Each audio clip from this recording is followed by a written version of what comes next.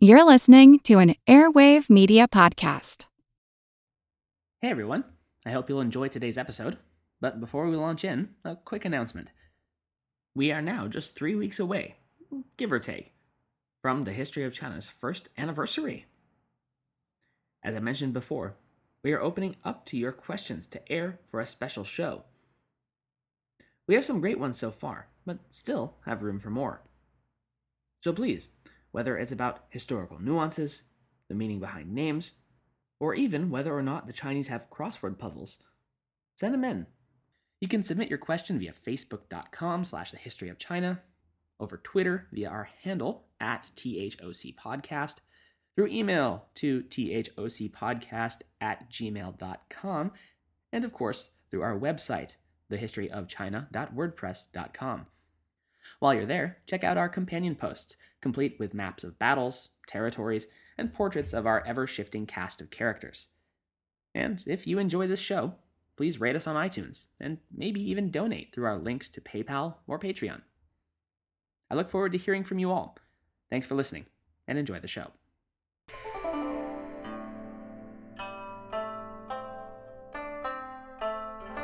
Hello, and welcome to the History of China. Episode 42, The Southern Strategy.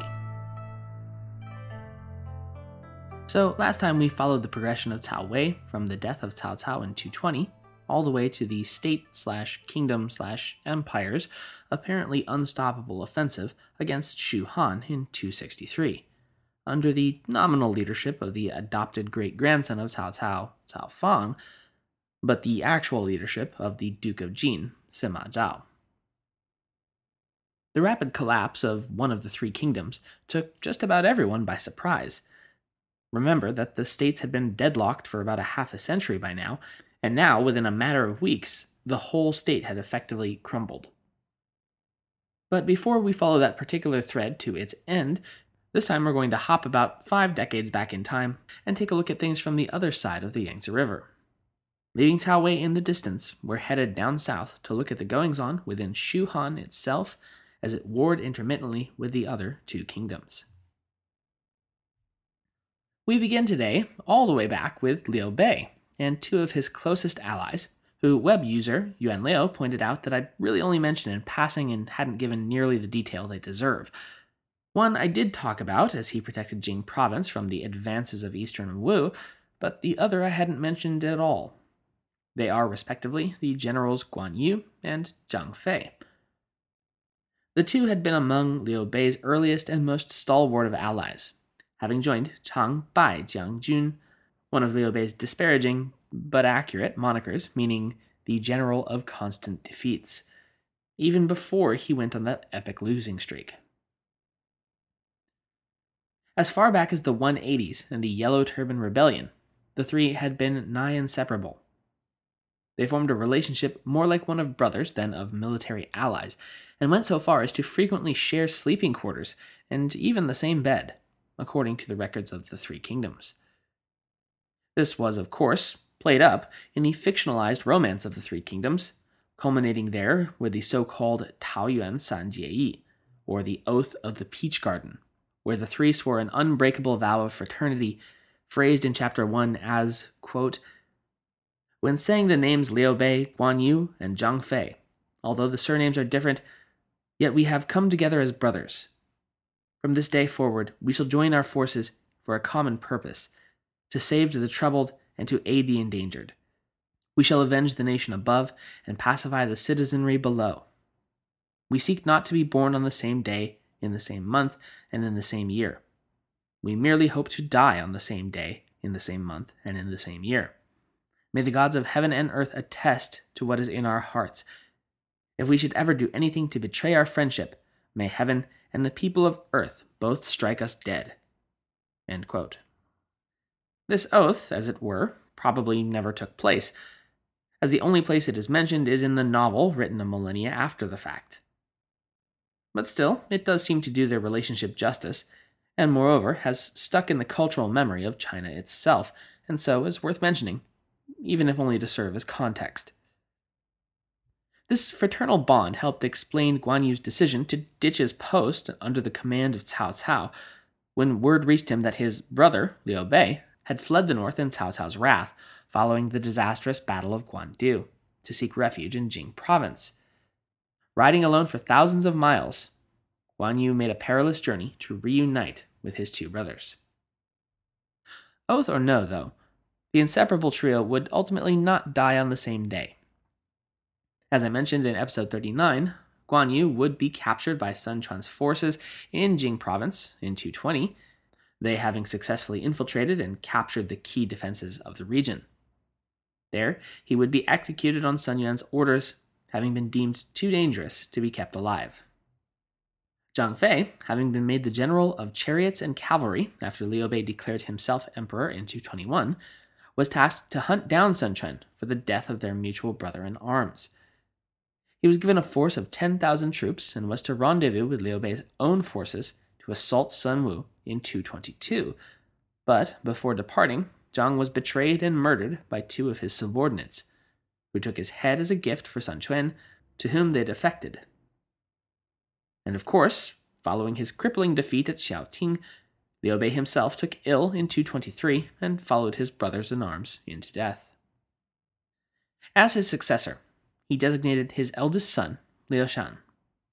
But since the boy was only 16 at the time of his father's death, he also designated Zhuge Liang as his regent and head of government. As one of his first acts in office, the young new emperor granted Zhuge the title of the Marquis of Wu, and shortly thereafter, the governor of Yi province, making him pretty much the commander-in-chief of all of Shu Han. For his part, Zhuge Liang sought to bury the hatchet with Sun Quan and Eastern Wu, and sent envoy after envoy to make peace, re-enter their previous alliance, and improve their relations. The main threat and prime usurper of the Han dynasty, from the perspective of Shu Han, was and must be Cao Wei. And so long as Sun Wu was a necessary frenemy against the northern monolith, they would have to be tolerated. But even before Shu could hope to mount an effective strike against the north, Zhuge Liang deemed that they really needed to bring all of Shu under Emperor Liu's effective control. Making claims on the entire country while barbarian tribes are still running around your own backyard pillaging is, well, rather embarrassing. Thus, Zhuge's first action would be to subdue the tribes of the Deep South, nipping what he thought might have been a brooding revolution against Shu in the bud.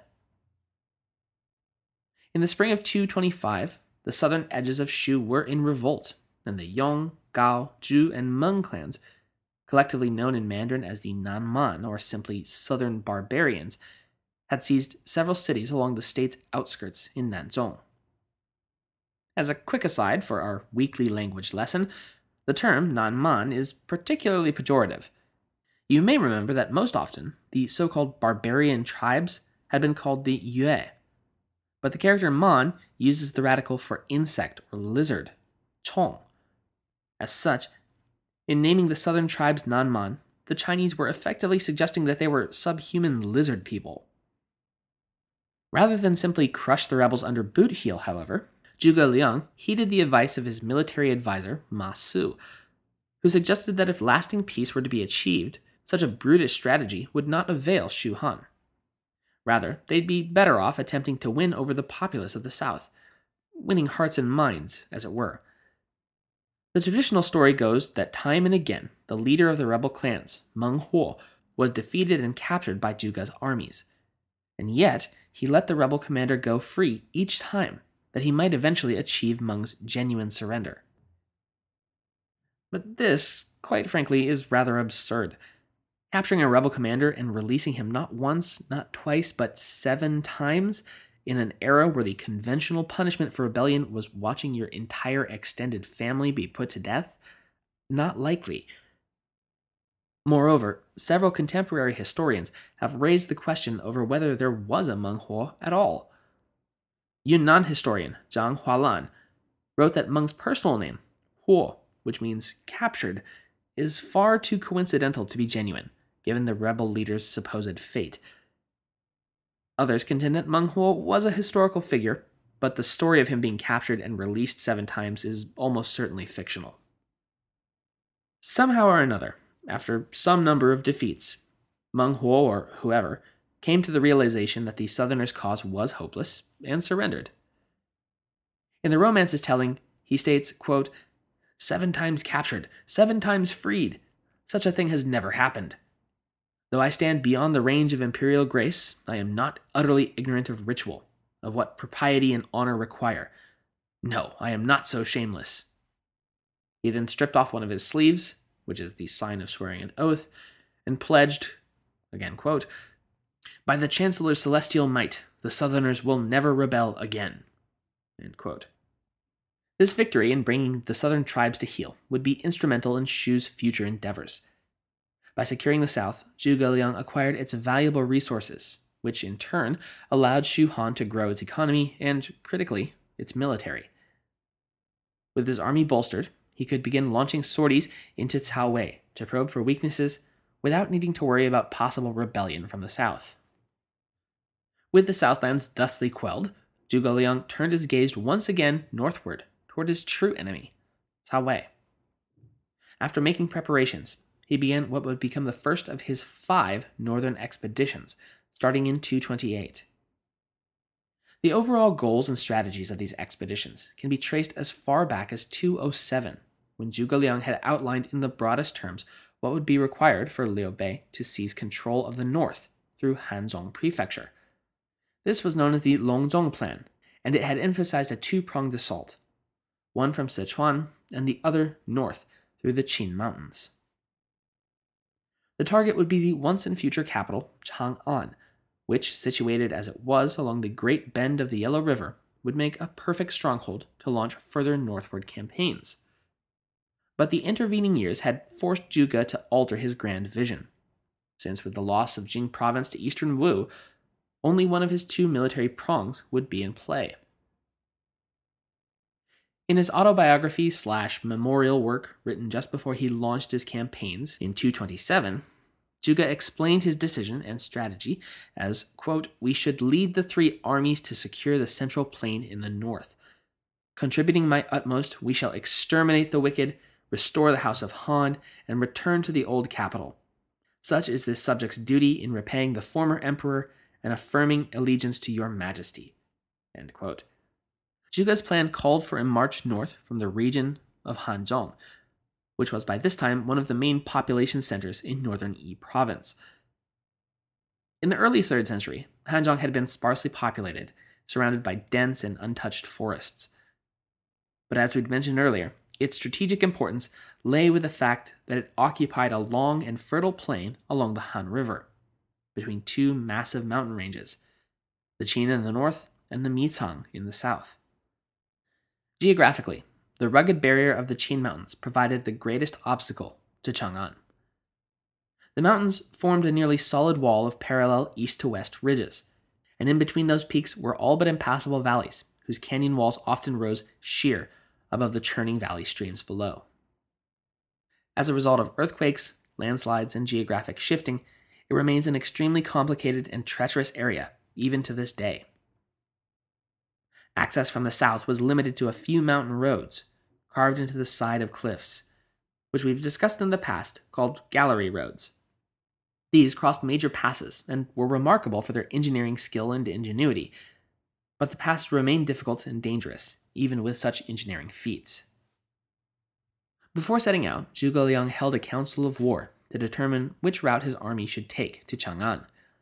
The idea of sending a strike force across the Qin Mountains to take Chang'an by surprise was considered, but ultimately rejected by Zhuge, who opted for a more cautious approach.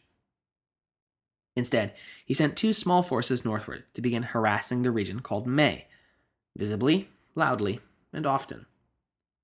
This would, hopefully, convince the defenders of Wei that the Shu armies intended to strike there.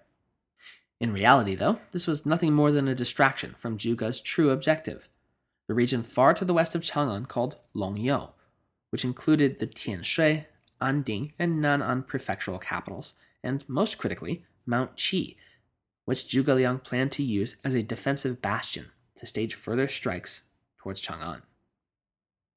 This, however, would be met with what can be best described as total failure. Wei's then emperor, Cao Rui, moved himself to Chang'an to personally oversee its defense, and his general, Sima Yi, easily crushed the internal rebellion that had been timed to coincide with the Shu Han army's operations. Finally, a force of some 50,000 infantry and cavalry were sent against Zhuge Liang's main army at Jieting. Zhuge's vanguard force was cut off by the Wei forces when its commander Ma Su had gone by the book, that is to say, doing exactly what Sun Tzu's Art of War dictated that he do, and took the high ground, entrenching himself up on top of a mountain. Now this must have seemed like a good idea, but the stratagems of Sun Tzu proved themselves to be far from flawless when the Wei commanders simply cut off access to the water supply and waited them out. Most of the vanguard would be exterminated, but a small force did manage to break through the Wei lines and make a run for it. Even then, though, it was only fear of a potential ambush that stopped the Wei commander from riding the lot of them down. Zhuge Liang was forced to order his army attacking Mei to retreat back to Hanzhong, since he feared that the Wei army could potentially outflank his main force. Following this enormous defeat, Zhuge ordered the vanguard commander executed for his incompetence, and requested of the emperor that he be demoted from chancellor down to general of the right, though that nominal demotion would have no practical effect on his command over Shu Han's government or military. Alright, so that was the historical battle, but what about the fictional one? Because it's actually in the romance, rather than the records, that Zhuge Liang's most famous military exploit occurred right here, following his loss at Jieting. In the novel, the failure to secure the region exposed Zhuge Liang's current location to the enemy general, Sima Yi, the nearly defenseless town of Xicheng. The novel tells of Zhuge ingeniously coming up with and employing the so-called empty fort strategy to scare off the imminent invaders. He deployed the few troops under his immediate command away from the city, and those few who remained to dress as civilians and sweep the streets. He ordered all of the city gates thrown open and then sat atop the main gate with 2 children at his side, playing a flute as Sima Yi approached with his army. Now, whatever General Sima had been expecting, it certainly wasn't this. He'd known Zhuge Liang to be an extremely careful tactician who almost never took unwarranted risks. Him, sitting atop the city wall, playing away on his flute while the gates to an apparently empty city lay open beneath him, could only mean one thing. It must be some kind of trick. Zhuge was well known for his deadly ambushes, and Sima Yi did not plan to become the next victim. Thus, rather than attacking, he ordered his armies to retreat, buying Zhuge Liang the time he needed to get the remainder of his troops safely back to Shu Han. Yes, it certainly does make for a great story, but it is entirely made up. For starters, the story puts the Wei force at between 150,000 to 200,000 troops, which against Zhuge's supposedly measly 2,500 defenders could have simply surrounded them and waited them out, rather than turning around and retreating. Moreover, at the time of the Battle of Jieting, Sima Yi was nowhere near this theater of operations. In fact, he was stationed as the area commander of Jing province, hundreds of kilometers away.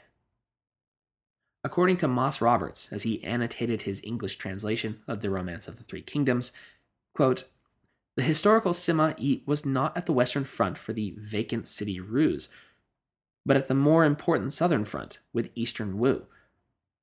Sima Yi did not come to the Western Front until Zhuge Liang's fourth offensive, the Battle of Mount Qi.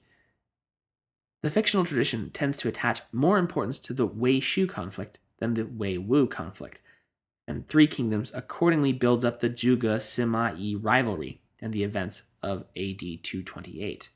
End quote. Briefly, Cao Wei seemed poised to reassert its domination over Hanzhong, or at least give the backpedaling Zhuge Liang a run for his money. But shortly after this defeat, Cao Wei was itself dealt a devastating and thoroughly unexpected defeat at the hands of Sun Wu, losing the vast majority of a force some 100,000 strong at the Battle of Shiting. Fearing a breakthrough by the armies of Wu, the court of Cao Wei pulled back from Shu Han and diverted those western troops to the critical weak point to the east. Sensing a target of opportunity, Zhuge once again mobilized his forces northward in December of 228, this time aiming at capturing the city of Chencang, which acted as Cao Wei's critical communication hub in the region along the Wei River. Though the city defenders were vastly outnumbered, a skeleton crew of about 1,000 against an attacking force of somewhere between 20 to 100 times that size, the city commander, Han Zhao, had made extensive preparations and refused calls to surrender. Amazingly, in spite of bringing to bear his full complement of siege equipment, including battering rams, scaling ladders, and archery towers, the defenses of Chencang would not be broken. Matters were further worsened by the Wei defenders using explosives to stave off assaults on the city walls. For 3 weeks, both the besiegers and the besieged held their ground, until the Wei army was able to arrive with reinforcements and supplies for the besieged city. Himself short of grain, Zhuge Liang once again abandoned his effort and retreated to Hanzhong.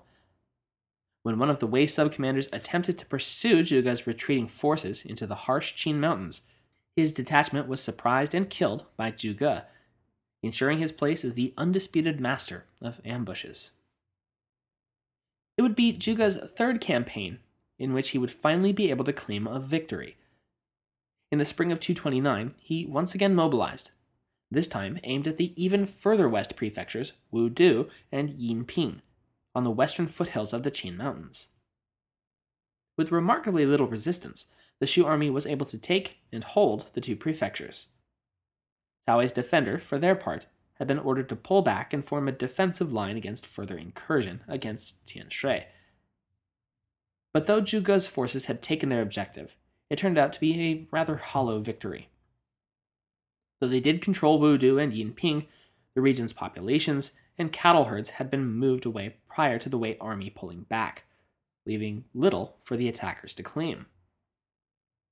Moreover, the two regions' distance from Shu Han meant that maintaining them would be a costly endeavor, requiring money that the state quite frankly didn't have to spare, and as such, Zhuge Liang would shortly decide to, yes, once again pull his forces back to Hanzhong. Still, news of this victory pleased Emperor Liu Shan, who used it as an excuse to reinstate Zhuge as his chancellor. By 229, the Cao Wei court had had quite enough of Zhuge Liang's troublesome forays into their territory. Sure, he hadn't taken anything really valuable yet, but that could change if they didn't stop sitting on their hands and waiting for him to launch his next offensive. It was therefore decided that the time had arrived to put Shu Han on the defensive, and to that end, the three commanders, Sima Yi, Cao Zhen, and Zhang He, were dispatched at the head of some 400,000 soldiers in a three-pronged strike aimed at retaking Hanzhong and knocking Zhuge Liang down a peg or two. The Wei offensive began in the autumn of 230, although almost immediately things began to go awry. For one, heavy rains, which lasted more than a month, had turned the mountain passes into Hanzhong into impassable death traps. Moreover, Zhuge Liang had sent 2 of his officers with small forces behind the enemy lines to sow discontent and stoke rebellion among the various non-Han peoples that had been dominated by Cao Wei. With almost no progress to the south and rising rebellions threatening their western and rear flanks, the Wei court called off their disastrous campaign after only a month and a half.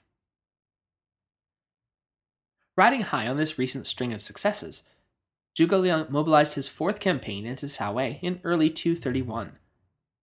This time, his goal was Mount Qi and the stronghold on its slopes. The tactic of using local insurgents as distractions had been working well, and once again, Zhuge dispatched agents to sow rebellion among the Wei local peoples, while his main force settled into a siege of the mountain fortress. Though the Wei army rushed to Mount Qi's assistance, it was actually their rush that would spell an early defeat for them. Without any kind of unified strategy, 2 of the Wei commanders rushed ahead to try to envelop the besiegers in a pincer attack. But outside of their defensive positions, they found themselves easily crushed by Zhuge's superior tactics. With the Wei army in disarray, the Shu Han army helped themselves to the spring wheat harvests in the surrounding farmland, replenishing their dwindling food supply. But with more Cao Wei reinforcements arriving, Zhuge Liang made the decision to lift his siege of Mount Qi and withdraw to a more defensible position, the city Lucheng. There, the two armies would clash in what would be a painful but ultimately inconclusive defeat for Zhuge at the hands of General Zhang He, who found that even in victory he could not press the advantage. As the army of Shu Han continued its withdrawal, it was pursued by Sima Yi and Zhang He into Mumen Pass, where, true to form, Zhuge Liang had staged yet another of his infamous ambushes. At a narrow choke point, he'd set up hidden nests of crossbowmen to fire on the Wei army as it attempted to pass through. In the course of the ambush, General Zhang He was struck in the leg, and he died soon thereafter. Sima Yi was forced to withdraw his troops and allow the regent of Shu Han to escape. In the 2 years that followed the Battle of Mount Qi, both Shu Han and Cao Wei attempted to rebuild their armies and supply stores, since both knew that this grudge match was far from settled. That fifth and final northward push would come in the spring of 234, as the now 53-year-old Zhuge Liang mobilized another army of 100,000 through the Qin Mountains and onto the broad plains of Wuzhang. Sima Yi, however, was well prepared for this strategy and sent his own force of 200,000 to build fortifications along the banks of the Wei River. When even this proved insufficient to stop Shu's northward incursions, though, Sima requested additional reinforcements, and after 2 months of maneuvering and counter-maneuvering, managed to bog Zhuge Liang's army down into a stalemate on the Wuzhang plains. There, the Shu army settled in and engaged in farming for themselves, which you may remember as the Tuntian policy that had been so successfully employed by Cao Cao against Yuan Shao. They were waiting for the Wu armies of Sun Quan to arrive and relieve them, as his emissaries had promised they would. The armies of Wu, however, found themselves ravaged by disease before they'd even crossed the Huai River, and were forced to abandon their campaign, basically hanging the armies of Shu Han out to dry. This turn of events sounded the death knell of Zhuge Liang's last great hope to break the stalemate and reunify China, and probably not coincidentally sounded his own death knell as well. The stress and strain, combined with what must have been intense disappointment, caused the aging chancellor's health to rapidly deteriorate as the spring of 234 gave way to summer. As his condition worsened, he instructed his sub-commanders as to the military future of Shu, and finally died in early autumn at the age of 54. With their commander and chief strategist dead, the Shu armies pulled back. What else could they do? The top brass did their best to ensure that no one knew of Zhuge Liang's death, not even their own subordinates. But Sima Yi apparently felt that something was different, and became absolutely convinced that his nemesis had perished. He attempted to give chase to the withdrawing Shu army, but Zhuge's successor, Yang Yi, displaying at least a little of his former mentor's tactical knack for surprise, turned his army around and laid waste to the Wei vanguard. In folklore, either a body double or a wooden figure is frequently said to have been dressed as the late Zhuge Liang, leading Sima Yi to fear that his great opponent had only been pretending to be secretly dead in order to lure him into open battle, and retreated. This story led to the popular saying, 是诸葛下走火种搭, meaning, even dead, Zhuge still scares away the living Zhong Da, which was Sima Yi's courtesy name. Supposedly, Sima countered these embarrassing rumors with the retort that he had always been able to predict the intentions of the living Zhuge, but could not predict a ghost. With Zhuge Liang's death, so too was ended a major strategic thorn in the side of Cao Wei. It is surprising that Shu Han was able to conduct such extensive military campaigns, given that it was objectively the smallest and weakest of the three states. As you may have noticed, in battle after battle, Cao Wei was able to field massively larger armies than the Shu force could possibly hope to field, and yet, through the brilliance of Zhuge Liang, they managed to keep Cao Wei on the defensive time and again.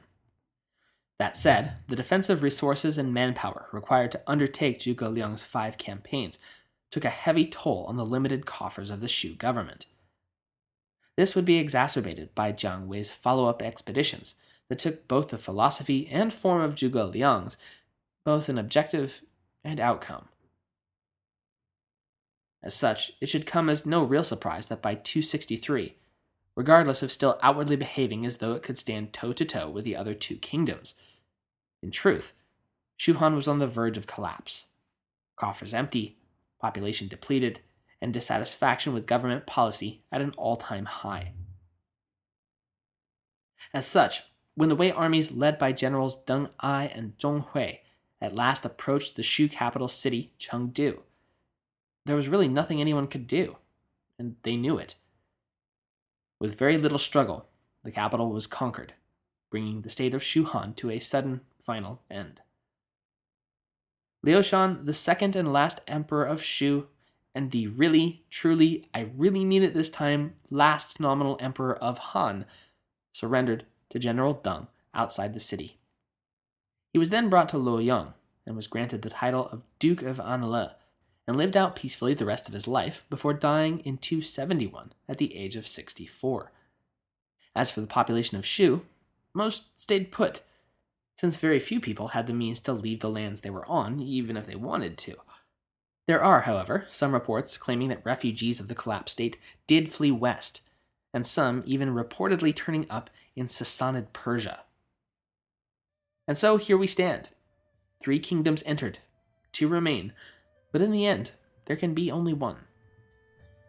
Next time, we'll take an extended look at Eastern Wu and the Sun Emperors as they find themselves rather unexpectedly facing down Cao Wei all by themselves.